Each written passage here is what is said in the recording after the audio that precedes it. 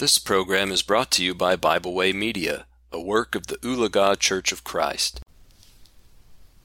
Hello, my name is Roy Knight for The Christian Gentleman. They say confession is good for the soul. If so, I would like to make one. Here goes. I ride a mint green girl's bike. I'm sure that as I've been out riding around town with my son that people have wondered why I'm riding a girl's bike. There are several reasons. First of all, it was gifted to us, and it looks pretty cool. Second, since I have crossed over the 50-plus age range, it's a whole lot easier to get on and off. And third, I have always thought that the upper bar on a guy's bike was somewhat dangerous. So now you know. See, I feel better already. The Bible speaks about confessing. As Christians, ones who have committed themselves to wearing the banner of Christ, we have dedicated ourselves to confessing the name of Jesus. In Acts chapter 8, verses 4 and 5, it says, "Therefore, those who were scattered went everywhere preaching the word. Then Philip went down to the city of Samaria and preached Christ to them." What were these early Christians doing? They were proclaiming the name of Jesus everywhere they went. Christianity is not a closet religion. We cannot become a Christian, go home, and never say anything about Jesus and expect to be rewarded by him in the end. Jesus himself said, "Therefore, whoever confesses me before men, him I will confess before my Father who is in heaven. But whoever denies me before men, him I will also deny before my Father who is in heaven."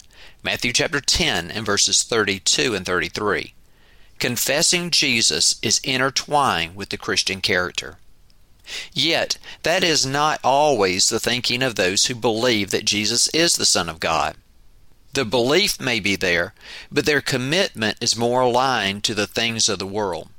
It is reported in John chapter 12 and verses 42 and 43, "Nevertheless, even among the rulers, many believed in him, but because of the Pharisees they did not confess him, lest they should be put out of the synagogues, for they loved the praise of men more than the praise of God."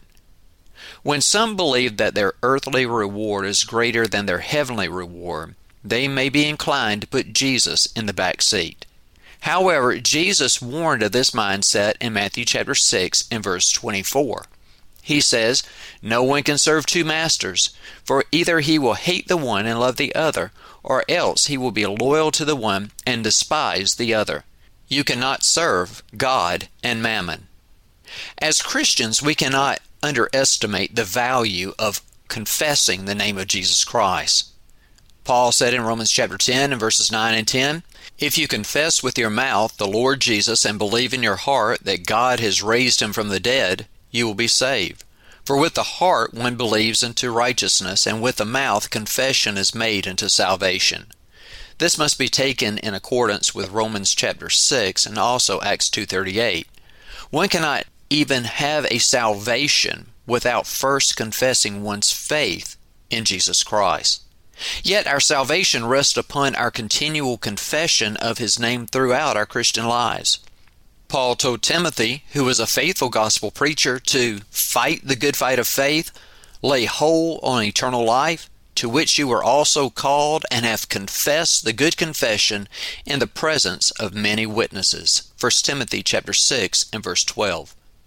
The Hebrew writer, in encouraging his Christian brethren, said this, "Seeing then that we have a great high priest who has passed through the heavens, Jesus the Son of God, let us hold fast our confession."